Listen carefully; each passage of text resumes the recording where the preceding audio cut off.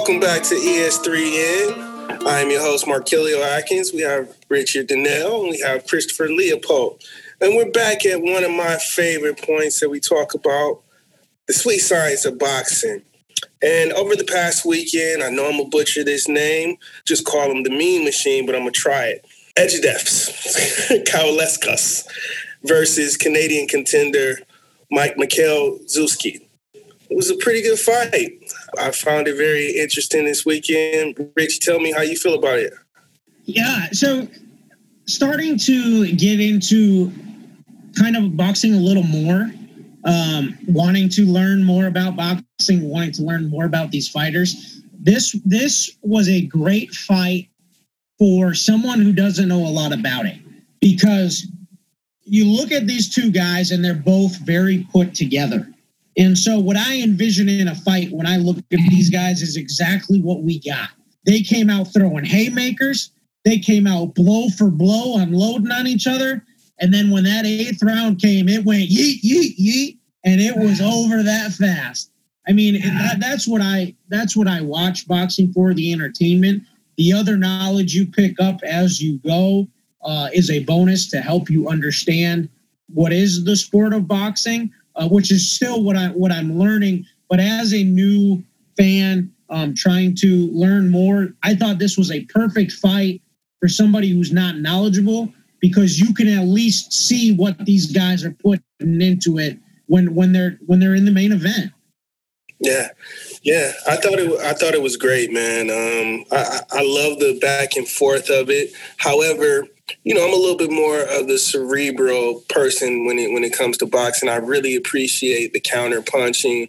I appreciate the feints. I even appreciate some of the hugging, which I know Chris hates. But sometimes you have to grab on, when you're fighting inside, to get better position. It depends if you're fighting against someone that's super aggressive. That might be part of, frustrating him.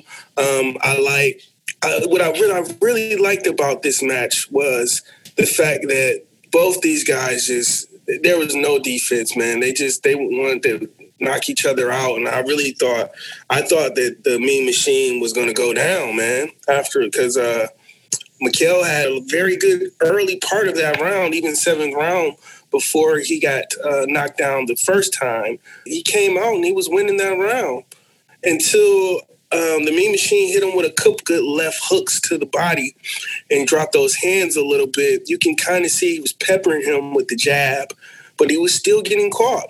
The Mean Machine was still getting caught, and I thought it was a possibility that the Canadian could come out on top. But that one uppercut, just like the uppercut we saw the week before. And let me ask you this, Markelio, because this is not something that I have seen yet in the fights that I have watched. Correct me if I'm wrong. The Mean Machine had a real nasty cut underneath his eye. When something like that happens, explain what is the protocol? When do they determine they have to stop the fight? What what do they got to do to get it to stop? What are the rules on something like that where there is blood coming out? Well, I mean, each commission and each place where they're actually having the fight might have slightly different rules, but just kind of generally speaking, it can be determined if it was a punch that started the cut and they're unable to continue, that could be a technical knockout. However, if it's a foul or something, to that nature, it could also be at that point to where they go to the cards and see how the cards is. Just like even in this fight, when he had the knockdown, I think they had mentioned that that the Mean Machine was actually losing this fight. Losing the cards, yeah. Yeah, he was losing on the cards. So if it wasn't for that knockout, he could have had a very different result. So it really depends. It depends what the rules are, and it depends on how that cut is actually manifested. So, well, you're not wrong, Markelio. I'm looking for the knockout, and I want to point out, how did this fight end? Knockout. Then what's it get? Bam, bam, Chris Leopold seal of approval for a good fight, because that's what I came to see. I didn't come to see hugging. I didn't come to see whispering in his ear or dancing around the fight or a little stick like a butterfly, baby. I came to see somebody get knocked out. Okay, but Chris, to what you're saying, and this is going to lead us into the next part here. In the Miguel Mariaga fight and Joet Gonzalez, there was not a knockout, but I thought still it was a great fight to watch. There wasn't the hugging, but there was no knockout, but there was still, I thought, for the most part, a back and forth fight. So for everybody out there that's listening, now we're referring to the second fight that was on the undercard, which was Joet Gonzalez versus Miguel Mariaga. Mariaga was just coming off of, this is like his fourth title fight. He lost to Oscar Valdez, which is an upcoming good fighter. He lost to Lomachenko as well. And I think he lost to Nate Walters, which was also a champion. So he had 3 shots, and this was going to be his 4th shot where he was going up against Joet Gonzalez. And we were just talking a little bit earlier about Joet Gonzalez, and he has kind of an interesting backdrop story too. Just as the Mean Machine has just came off a loss from Terrence Crawford, Joet Gonzalez came off a loss of, some people might call Terrence Crawford's younger brother, which is Shakur Stevenson, another young fighter. But what I was saying earlier, and what's kind of part of the backdrop with that fight, was when Joet Gonzalez fought Shakur Stevenson, he was fighting for the pride of his family and to possibly get a belt at that time, because Shakur Stevenson was actually dating the younger sister of Joet. So Joet's father, which is also his manager, pushed him to take that fight and really wanted him to kick Shakur Stevenson's butt because he didn't like Shakur Stevenson. But unfortunately, Joet Gonzalez came up on the short end of that stick. So that's kind of a little funny story within itself. Chris, how would it feel, man? You gotta fight for your family pride, and your dad put you up to the fight, and you come back and with an L. Not only an L, you got whooped. I gotta tell you, Thanksgiving's gonna be an interesting one at their house. You know what fight I'd pay to watch? The one that's going to happen over Thanksgiving dinner. Because it's coming. I don't see how it's going to happen, right? If your brother-in-law or future brother-in-law or whatever it may be, laid one on you like that, could you imagine sitting across the table from him at Thanksgiving dinner? I mean, you better not be shooting off your mouth, because it's going to be a rematch right there in the driveway, and there ain't going to be any ref to pull him off, man. It's going to be epic. I'll tell you, that's where I want a piece of pumpkin pie at that table. Well, speaking of that, guys, just to kind of wrap up this portion of this segment, we do have an interesting fight this weekend. I know Charlo fights, but even bigger fight coming up in October. Saturday, October 17th, you got the WBA and the WBO champion, Vasily Lomachenko, and you got the IBF champion, Teofimo Lopez. They'll battle for the lightweight unification bout. I'm really excited about looking at that fight, guys. Teofimo Lopez is a young, strong fighter. Vasily Lomachenko is possibly one of the greatest amateur fighters ever. I think his amateur record is like 330-2. So that lets you know how good this dude is. And for him to be ranked pound for pound over Terrence Crawford with just 15 fights lets you know how good of a boxer. They call him the Matrix because of the angles that he takes and his boxing IQ. But what I question about Lomachenko is that chin. He's never really had anyone test that chin. And they said that Lomachenko is kind of, he hasn't went up against those really, really strong fighters. He's went up against crafty boxers. But when you're one of the craftiest boxers, it's not really a challenge. The crafty boxers got to fight the sluggers, right? The bangers. That's the ones that present the challenge. So you guys been watching any of that information? Lomachenko and Teofimo Lopez, the fight on the 17th. You guys excited about that? I'm ready. I'm about to say I'm absolutely excited about that, because I think there's a lot of potential for that to be a knockout, drag-out, slug-out fight, which is what I want to see out of boxing. Now, I'm not overly familiar with the management companies in this. When I hear unification match, I think in my mind, how hard was that match to make under the current political system in boxing? Are these guys coming out of the same campfire, same sort of management camps, or what's going on here? How did these guys manage to get a unification badge down when so many others can't seem to pull it together? Well, a lot of pressure had been put on Lomachenko on fighting better quality opponents.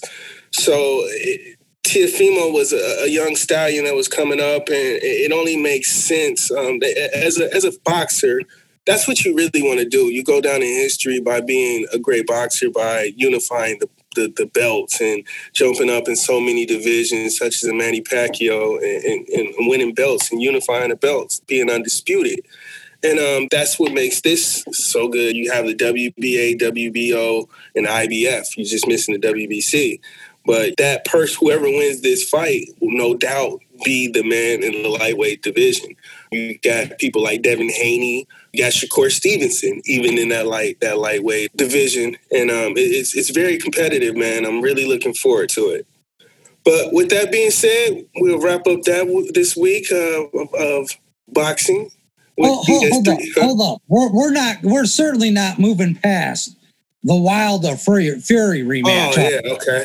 Yeah, we got that coming up. We're not going to start into a limited topic that my knowledge is so limited on and not talk about the fight. We're all going to want to see now because, Markelio, you and I watched the last one together. The costume, Wilder's costume was cool. I certainly thought he was going to come in. Shredder, baby. Shredder. Fury, man. And I mean, we're going to, I know there was some talk about the way he wrapped his gloves, the size of his gloves in that fight, how Wilder was upset at his team because he wanted to go out on his shield. But here we are. We're caught up on Wilder Fury 3, I believe, right? Third match of this one. The trilogy fight here. Wilder going to come away with this one, or is Tyson going to slap him around again? I'll let you take that, Richie. You check out the last one, man?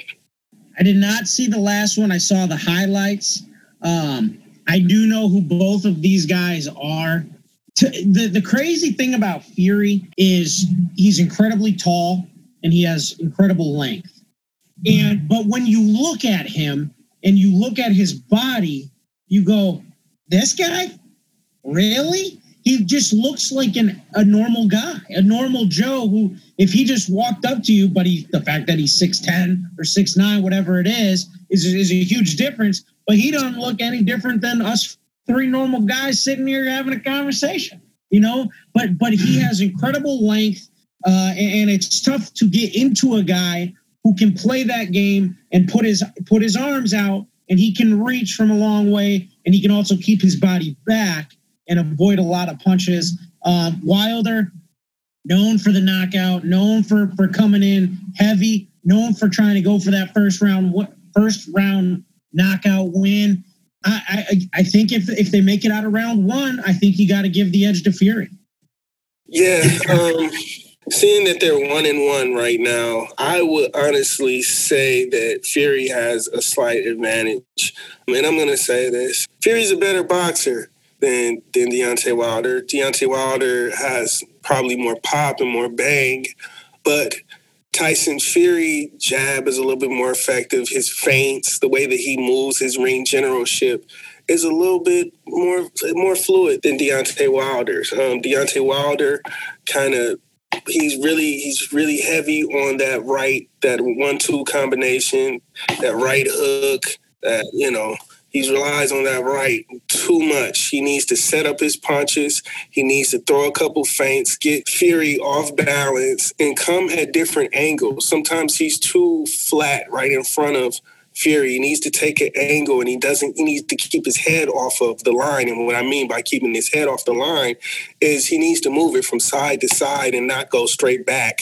He has a great trainer, too, in Mark Breland. I don't understand why his defense isn't a little bit more impeccable, as Mike Tyson would say.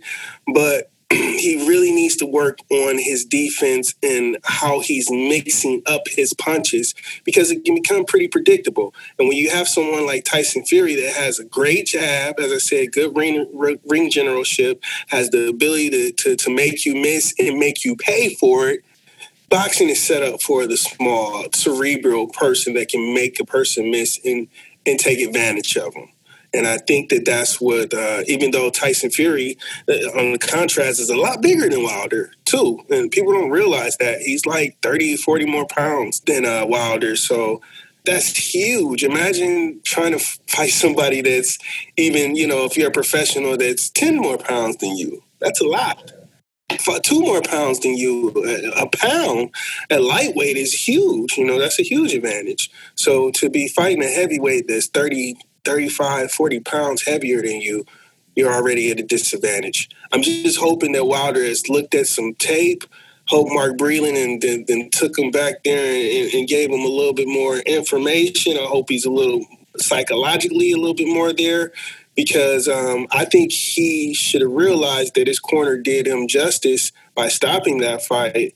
I know you want to go out on your shield, but you could have went out brain damage. And the first and foremost, most important thing for a boxer is, and from a trainer perspective and from a cornerman perspective, is to keep your fighter safe.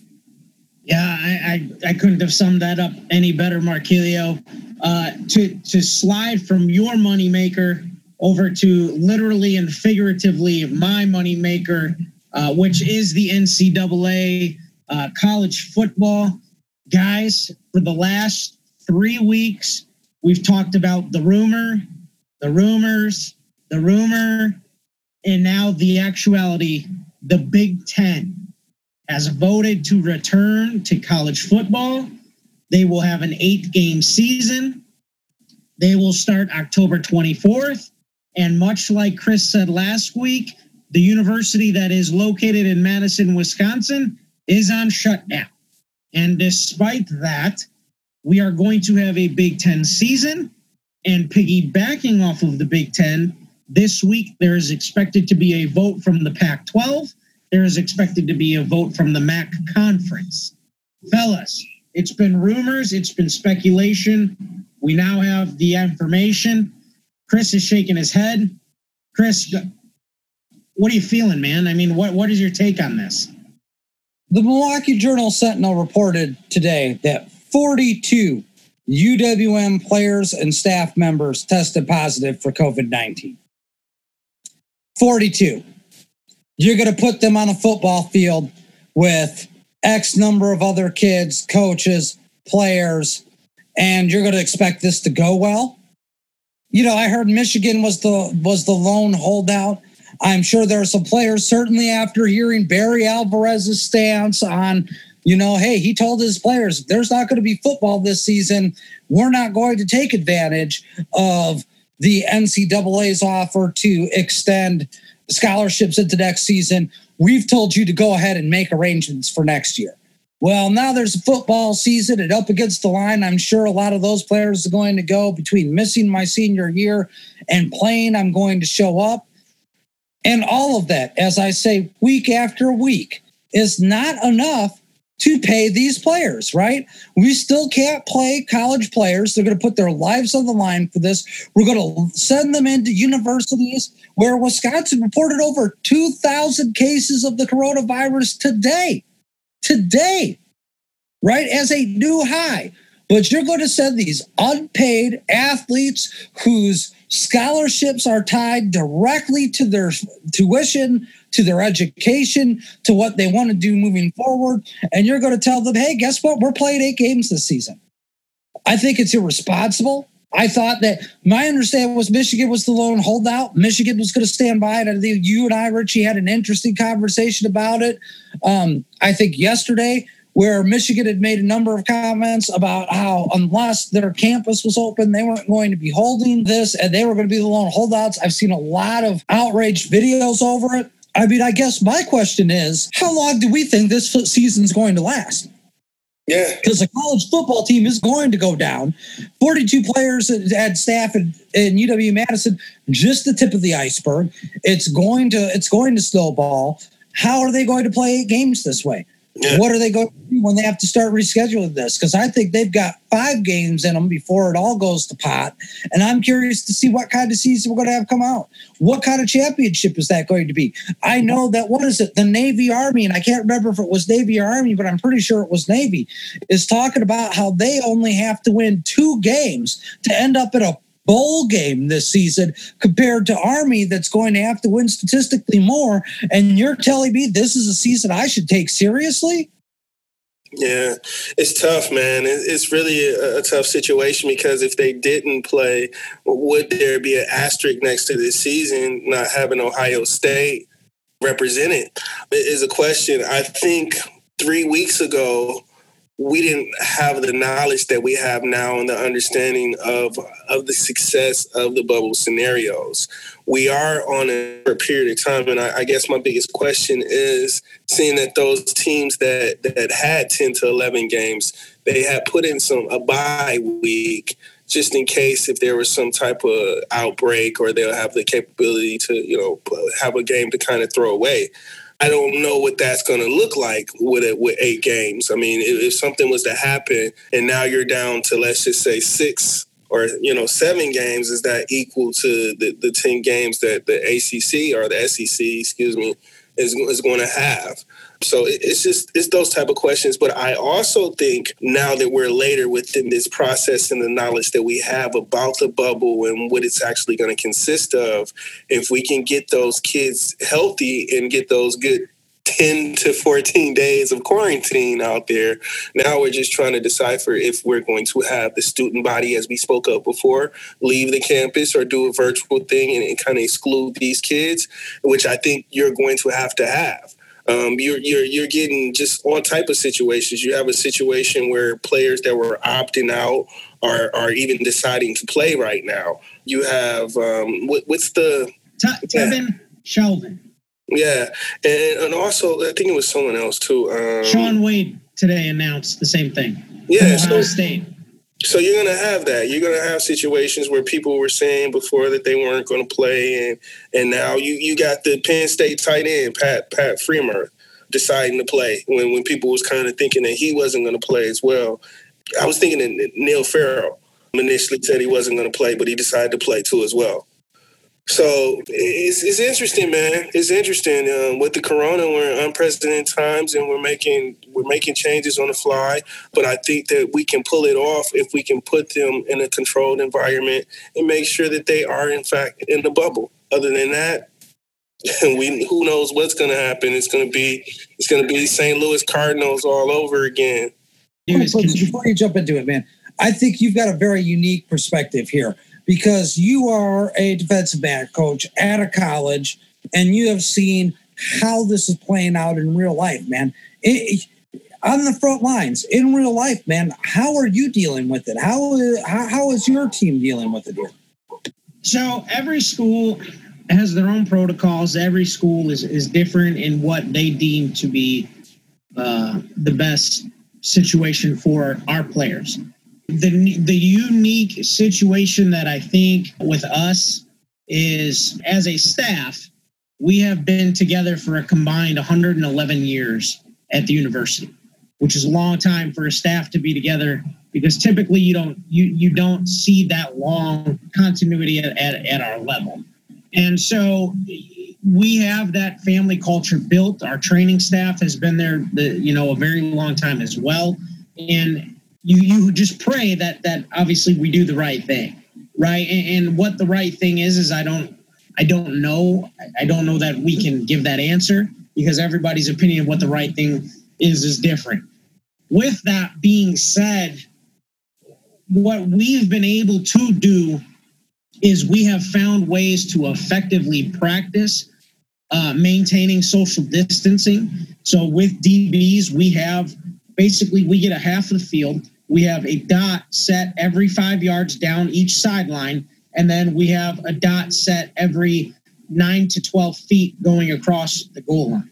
And what that allows us to do is have our DBs do work on drops and coverages using the entirety of the field while other people are maintaining their distance, so nobody breaks that 6-foot social distancing rule. Is it a pain? Absolutely. It's a struggle. And again, the testing and the protocols and everything will change when you put pads on. With the D1 schools, they have the resources, they have more money, they have things that we don't have at our level.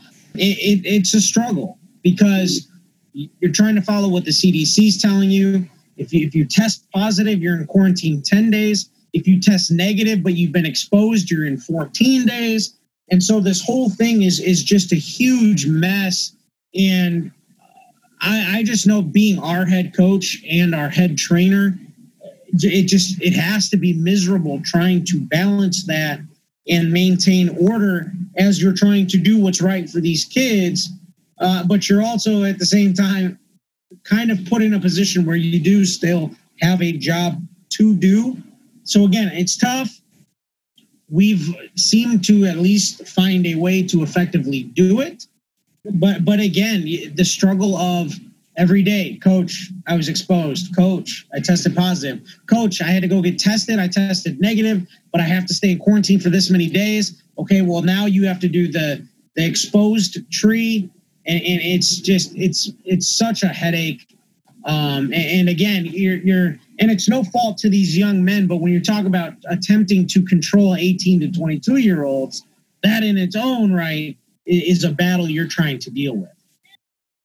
Well, I'm sure as anybody will tell you that we were perfect gentlemen at 18 to 22 and perfectly susceptible to influence on all levels. With that, let's move from the talk about how we're going to play to the games that were actually played, right? Iowa State versus Louisiana, Arkansas State versus Kansas. Richie, what happened? Yeah, well, so to me, here's where I want to start. I want to start with Arkansas State, Kansas State. I want to give a shout out, young man, Corey Rucker. I recruited him. I got him through the process. And then Arkansas State, for whatever reason, thought that they could just come in and swoop him from underneath me. And they did. And they did. I can't blame him for taking the full ride scholarship, but congratulations to him. He had 2 catches for 40 yards in the game. That one was a little bit of an upset. Louisiana and Iowa State was not an upset to me. Louisiana made some noise last year. They didn't necessarily get the credit from the poll voters and those, the AP to kind of gain the popularity, to gain the national attention. But I think that is one of the benefits of everybody not playing right now. The Sun Belt is a very good conference that a lot of people don't know a lot about.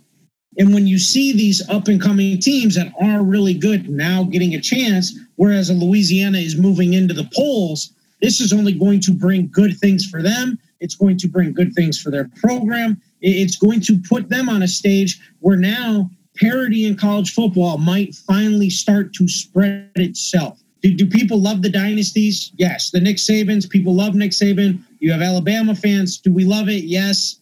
We get into all the hoopla. But the best thing for college football is parity. And having these different starts throughout the season, I think, is going to bring that. And so you talk about an Arkansas State getting a big win. You talk about a Louisiana getting a big win. You got teams like UTSA and Texas State playing on national television. Appalachian State and Charlotte on national television. But yet it was all overridden when Trevor Lawrence stepped on that field, the guy who's expected to go number 1, who plays for the number 1 team, and all the eyes wanted to see how he was going to bounce back and how he was going to look in year 3 when people thought he kind of struggled in year 2. Markelio, I talked to you during that game. You had said that you basically, it was a good game to watch until it wasn't. But yeah, it was pretty much the expected, man. Trevor Lawrence was doing Trevor Lawrence type stuff. He was walking in the end zone, and it became just. I became uninterested after a while. But what I will tell you, and speak upon the parity that you're talking about, man, I don't think I've seen as many missed field goals and as many one-handed miracle catches that I haven't seen that many. In the last 2 weeks I've seen in my whole life. Like the catches that I've been seeing, like I gotta ask you this too, Rich.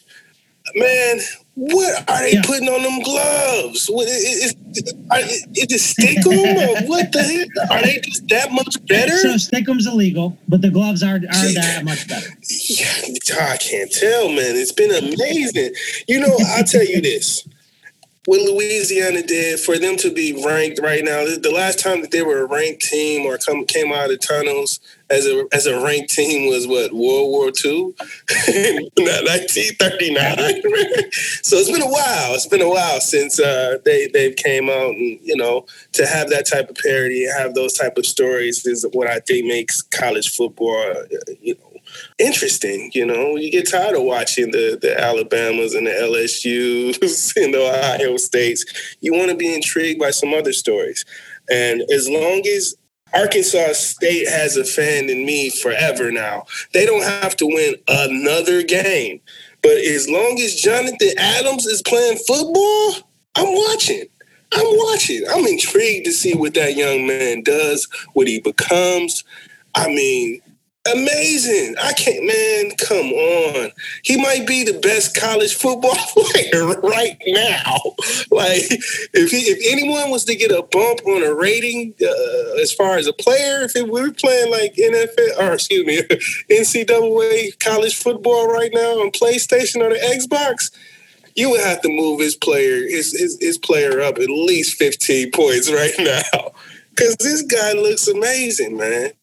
I'm looking forward to it. Yeah. The one guy that stuck out to me was a player that you brought up who made one of the most amazing catches I've ever seen last week, and that was Jeremiah Haydel from Tech, because that man was at it again in that game. He had a punt return for a touchdown that was called back. And trust me, I know the feeling. It is not a good feeling when you start celebrating in the end zone thinking you made this game-changing, this momentum-changing play to turn around and see the laundry on the field.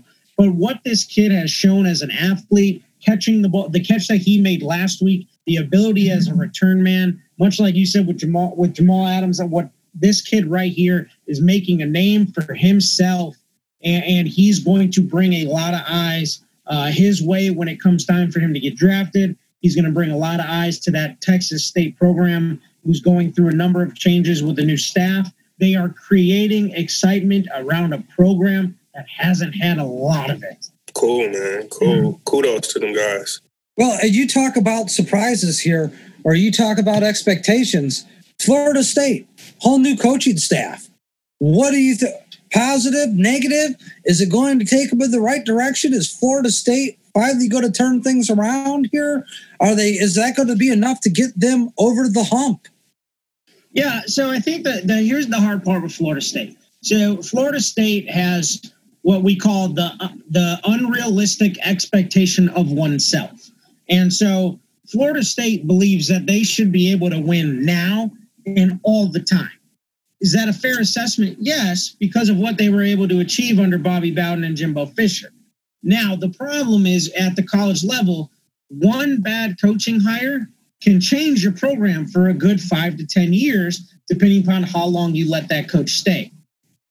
I thought Willie Taggart was going to do a great job. He didn't. The problem that you run into with this year's team is there's still guys on this roster that were recruited by Jimbo Fisher. So as Jimbo Fisher was making his exit from Florida State, he brought in these guys. And the talk is that when Jimbo kind of had an idea that he was leaving, or was starting to get the idea that he was looking for a change those last couple of years there after Jameis, he kind of just mailed it in. And the recruiting classes started to dip. You bring in Willie Taggart, who is now trying to change a culture from Jimbo, install his own. He brings in his guys. Now you got a mix of two coaches. And Florida State basically got so sick of Willie Taggart that they paid him to go away. So now you have two coaches that have their own guys. You now bring in Mike Norvell, who has his guys. So you have three different head coaches' guys on a team, and you're trying to make it work. The biggest place that Florida State has struggled is up front, and it continued to show. What I got out of this game was more about the young man who played quarterback on the other side, and that's Jeff Sims. Georgia Tech now no longer runs the triple option, and they've gone to a more spread, athletic quarterback, zone read type of offense. And Jeff Sims, despite the fact he threw 2 picks in his very first college game as a true freshman, looked like a star in the making. If he continues to progress the way that he does, the nice part is going to be that the ACC may finally get somebody else, not named Clemson, to take that next step. Georgia Tech under Paul Johnson did it for a long time. They have the opportunity to bring kids back. When you're located in Atlanta, right downtown Atlanta, Georgia, you can't tell me you can't convince kids to come there. But again, they're going to be able to rebuild. And again, I think I got more positive out of Georgia Tech than I did that of Florida State. Yeah, Florida State is like one of those teams that I fell in love with, like growing up, just because of Deion. You know what I'm saying? You got Charlie Ward. You know, you got Leroy Butler from Packers and invented the Lambeau League. I mean, it's so many, man. Peter Warrick. It's so many, but you hope that they get back that Florida State mystique and start back winning, man. Because I know, like, as I said, growing up, I love that team. And to see what they're doing right now, it's almost heartbreaking. You would think that Florida State would be definitely one of those teams would be competing right now. Especially when Jameis Winston won in 2013-14, you were like, hey, they're back. And it was wrong answer. Well, and it's a hard expectation to determine when you have a university like a Florida State. You look at the success of Florida and you think about Florida as a state when it comes to where they rank in terms of their high school product. Many people would probably go to bat and say Florida has the best high school football in the country, which isn't far from the truth when you look around the country. But again, the expectation is they need to win. They need to win now. They need to win often. Everybody wants to do that. The problem is chancellors and presidents and athletic directors are no longer giving coaches time to be able to do that. But with that being said, we're going to jump into another break here. And coming out on the other side, we are going to lead off with Chris heading into the Major League Baseball playoffs and follow up with Markelio and what is about to be the NBA Finals. Yes. What?